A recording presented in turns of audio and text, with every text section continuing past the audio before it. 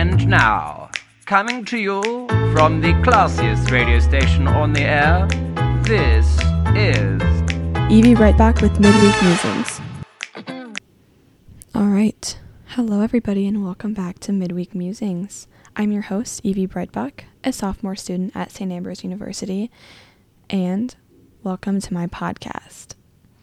So by the time you're listening to this, I think it's going to be late September, and as I'm recording, it is September 11th, and the weather has finally started to feel like fall, and I'm literally so excited because fall is the best, and you can't tell me otherwise. Although, every single time that it changes seasons, I'm like, oh, this is my new favorite. Every season has its thing, but fall is like nostalgic and obviously pumpkin spice, and like I can start wearing pants and sweaters again. Love. If you're new to the show, Midweek Musings, this is a podcast where I talk about a philosophical or unanswerable question every week, and we kind of discuss it, and sometimes we come to a conclusion, but most of the time we don't. It's not about the destination though, it's about the journey. Remember that. I just came up with that on the spot. Anyway, so today I have a very exciting topic for this episode of Midweek Musings, and it came to me all the way back in July when I was meeting up with some old friends. We were sitting in the food court of a mall, and my one friend says to me, Evie, you know how we have free will? And I'm just sitting there like, what? I'm used to him saying super out-of-pocket things, but this was a new one. So I'm like, yeah, what about it? And he says, well, I technically have free will, and if I wanted to, there's nothing stopping me from standing up on this table and screaming at the top of my lungs. And if I did that, for one moment I would have every single person's attention. That got me thinking about the concept of free will, and more specifically, does free will even exist? That's what I want to try and tackle on today's episode. Free will seems like such an open-ended topic. The definition of free will is as followed: the power of acting without the constraint of necessity or fate, or the ability to act at one's own discretion. Basically, the meat of this argument is questioning whether our actions are predetermined by God, fate, or anything else, or if we have free will and we make undetermined choices. In this context, a free-willed choice would be an undetermined one. But what is an undetermined choice?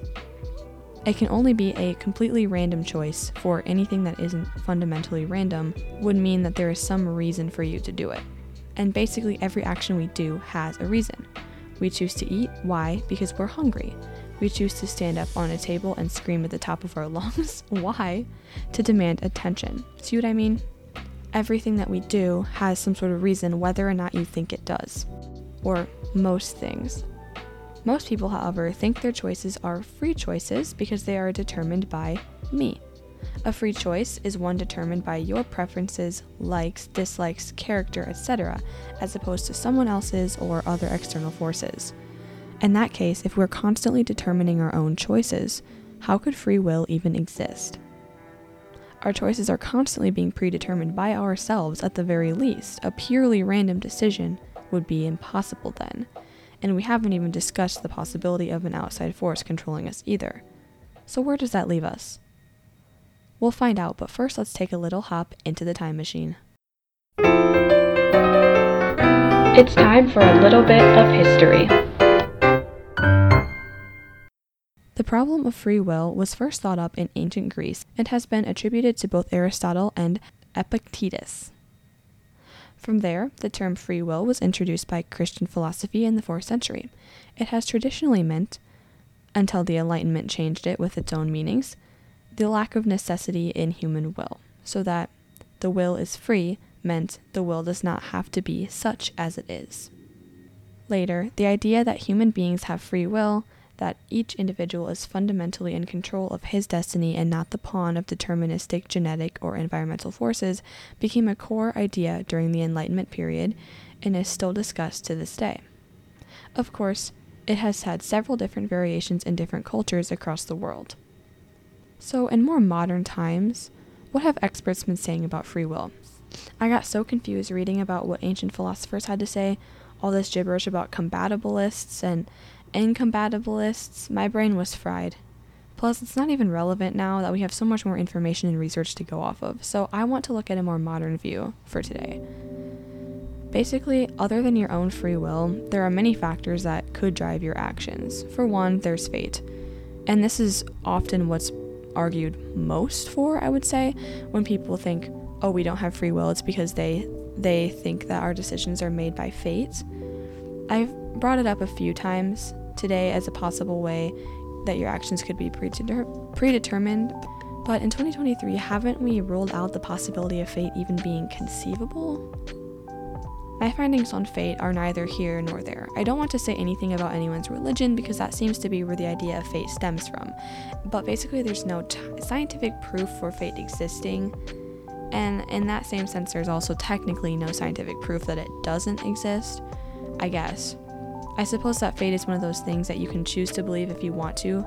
For me personally, I don't believe in fate. I typically don't put a lot of stock into things that can't be proven, and some people might find that a sad way to live, but I don't. And, to each their own. I don't know, it just makes me feel really out of control to think about the fact that there might be an exterior entity controlling every bit of my life. It's like, what's the point of me? Like, what is the point of me existing if that's gonna happen? But I don't know. Fate is kind of a think of it as you will type of thing. Another thing that might determine your choices for you rather than your own quote-unquote free will is biology. You cannot control your need for food, oxygen, water, or shelter. And you can't tell your brain, I wrote Brian again. Oh my god, I always write Brian. You can't tell your brain not to breathe. You are going to breathe. You don't even think about it because in the sense of biology, it is predetermined. It is a choice that is made for you. You have to eat. No matter what, your brain is going to tell you to eat. Same goes for all other bodily functions. It's just a biological need, and that's not really a choice that you are making as a conscious human being. In addition, society can hugely contribute to your actions as well. Laws, unspoken rules, customs, traditions, etc. are all things that influence our choices. You won't kill somebody because it's against the law, and society has taught us that it is unacceptable.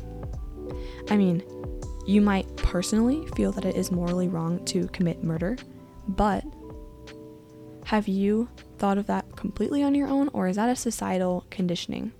Because in the caveman days, I have a feeling that they didn't care as much about murder, because society hadn't conditioned us to believe that it is wrong. Now, please do not take these sound bites out of context and send them to the police and be like, Evie is telling us that murder is fine and acceptable. Because I'm not saying that. I'm not saying that at all, actually. But yeah, this is kind of where the standing on a table and screaming at the top of your lungs thing comes into play, because that's like a societal norm or expectation that like you aren't gonna do that because it's disruptive and it's weird. But it's kind of like, why is it weird? We can get into that another day, like why that's weird. But since that's not quote unquote acceptable behavior for like a public place, you're not going to do it because everybody would stare at you and it would make you seem like a social outcast. So societal expectations are another huge influence on our decision making.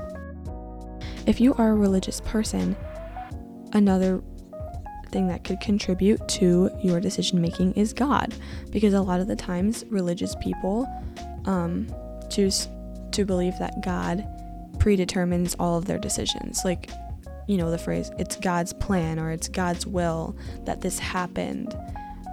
And so that's like not the same as fate, but it's kind of in the same genre, I guess you could say. That's kind of another take it or leave it type of thing if you're a believer or you're not. Because it can be a slippery slope for some people if like a horrible event happens in their life and then it's like, well, why would God want this to happen? Again, that's a bigger discussion for a different time because I don't want to step on anyone's toes about religion. But to sum up that little area, biology, society, God, fate, those are all examples of things that influence our decisions, whether we want them to or not. But perhaps the most important find in my research about whether we have free will or not was about the way our brains are wired. More recently, scientists have been able to do research into the human brain, which has led to new discoveries to help us answer this question of free will or not. Before I go on, let me just preface this next bit with the fact that I found many, many different answers in my research to the big question. And this is probably going to make you feel like there's only one correct answer, but just hold your horses because I'm going to explain it all. So according to a famous experiment done in the 1980s by physiologist Benjamin Libet, he used an EEG to demonstrate that activity in the brain's motor cortex can be detected 300 milliseconds before a person feels they've decided to move. This means that our conscious brain does not make decisions. The decisions happen in our subconscious. That can be a very scary thought because it may seem like we are not in control of our own actions. It may seem like we have no free will at all and that we're entirely driven by the animalistic, biological side of our brains. And I ask you this: why does the subconscious mind not qualify as being part of you? Why should this new bit of information make it seem like you aren't in control of your own actions? Because isn't every part of you part of you? You know? Like, as I was researching this, I was like, well, why is it that we're coming to the conclusion that we don't have free will because a different part of our brains is in charge? Like, it's still our own brain, you know?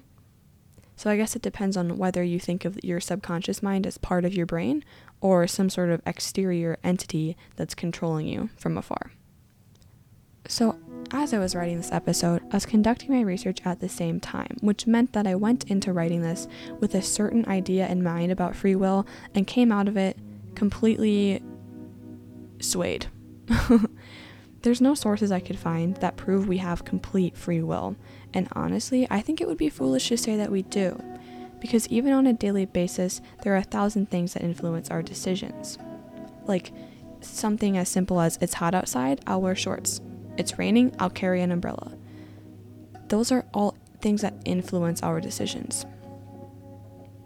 To be honest, I can't think of a time when I made a completely uninfluenced decision all on my own. Of course, I'm sure that I have made those decisions, and I just couldn't think of any. I did think of one, like the time that I, out of nowhere, completely out of left field, decided to try out for show choir. It literally just popped into my head, and I just wrote my name down instantly. There was no thought process, it just happened. That was, like, the only thing I could think of, though. Like, only big decision anyways. I'm sure there's been smaller ones, but yeah, so these uninfluenced decisions happen, but very, very few and far between. So even if you are a believer in free will and that we have free will, we can say for sure that we don't have 100% free will. There's just too much influencing us at any given time. Because even if we were to ignore societal influences, and if you don't believe in God or fate, you cannot turn off your biological influences. I'm sorry, you just can't. Like, it's gonna happen no matter what. So now I want to look at the concept of free will from a different angle. Because we just talked about how we probably don't have 100% free will, but oftentimes when discussing free will, people automatically assume that we either have 100% free will or 100% not free will. Instead, we need to look at this question from a less objective perspective. I just rhymed. In reality, this topic seems to be a mix of both free will and not, depending on the person. Your particular mix usually comes from whether you are a defeatist or an aspirational. Defeatists readily declare that their actions are a result of outside forces. Parents, family, school, jobs, government, the media, their financial status, their mental health. There's always something, and it's never their fault. Their actions are always as a result of others, and the result is radical underachievement. Aspirational people succeed much more in life because they believe that all things are subject to change, and change for the better. They believe they are in control of their own life, and that they can do anything they set their mind to. This is a very good quality to have, but when they don't live up to their own expectations, they often get very frustrated. Basically, we need to decide for ourselves whether we want to put more faith in determinism or free will. It can be a conscious decision how you choose to live how you choose to make this split and live your life. Do you feel more comfortable knowing that you're fully in control, or would you rather know that some force out there is making the decisions for you behind the scenes and you're just living them out? Would you rather have someone else to blame and never have to feel guilt for a mistake, or would you rather blame yourself and only yourself? I personally think that I fall into the latter category of wanting to blame myself when I make a mistake. It's easier for me that way. I'd rather personally feel that I was in control of my own life and there's not anything out there like making decisions for me. So that puts me more on the side of aspirational, I think. But then again, sometimes I can be very aspirational about my self-evaluation. So, that might actually be enough in and of itself to prove that I am on the aspirational side. But this whole, you can kind of decide for yourself what you want to believe is very comforting to think about. And in the end, I don't think we really know whether we have total free will or are the subject to total determinism. I think that it's part this and part that, and I really don't believe anything's left to fate. I think here and there we will have an action that's totally driven by what we want to do at the moment with no outside force having an effect on it. Like if you eat an entire cake in one sitting. There's no reason to do that other than because you wanted to. Because society would tell you shouldn't eat a whole cake. Your body would tell you shouldn't eat a whole cake. Heck, God would probably tell you shouldn't eat a whole cake. So the only decision being made there is that I want to do this. I have free will, so I'm going to eat a whole cake in one sitting. You also have the power to stand up on a table in the middle of a crowded food court and scream at the top of your lungs. But you probably won't do that because more often than not, we're driven by other motivations. Like the societal expectation that you aren't going to stand up on a table and scream at the top of your lungs. But biology, social structures, identity, and everything else are all factors that contribute to your decision making. So I think a good way to finish this conclusion off is by putting free will in the terms of this website I found called The Big Think. They said, quote, "Perhaps thinking in absolutes is not useful on the subject of free will. Claiming that free will does not exist because freedom is not complete is like saying that truth does not exist because perfect truth is unattainable. A meaningful degree of freedom can still be present even if complete freedom is not possible." And I think that's as good of a conclusion as any, because as we've learned from my podcast and from life, nothing in this world is a black and white. Literally, almost nothing is. So to think that free will is black and white was foolish of me coming in. And I'm not trying to make anyone feel bad, because I definitely was in this frame of mind of it's either 100% free will or 100% predeterminism, and there's nothing in between. And I should just know by now that everything is an in-between. But anyways, remember everybody, that's just Evie's 2 cents. We don't take Evie's word as law, we take it with a grain of salt and do our own research if we're interested in any given topic. That being said, I hope you learned something today and that you enjoyed this episode. It was a fun one for me, and I kind of hope that, somebody takes this and stands on a table and screams at the top of their lungs, because my podcast is here to incite unrest. Never violence, just unrest. Anyways, while you're here, go back and listen to the other episodes you haven't heard yet. They won't disappoint. And to be honest, The Infinite Universe, season 2, episode 2, I would highly recommend that one, because that was probably the best one that I've ever done. Nothing against my other episodes. That one was just the question of life. So yeah, go check those out, and thank you for listening. I will see you next time on Midweek Musings. Midweek Musings airs at 6:30 on Wednesday nights on 106.1 FM in the Quad Cities area, but you can also find it on Spotify, SoundCloud, or wherever you get your podcasts. This podcast was recorded at the studios of KALA-FM, St. Ambrose University. Opinions expressed are not necessarily those of KALA Radio or St. Ambrose University.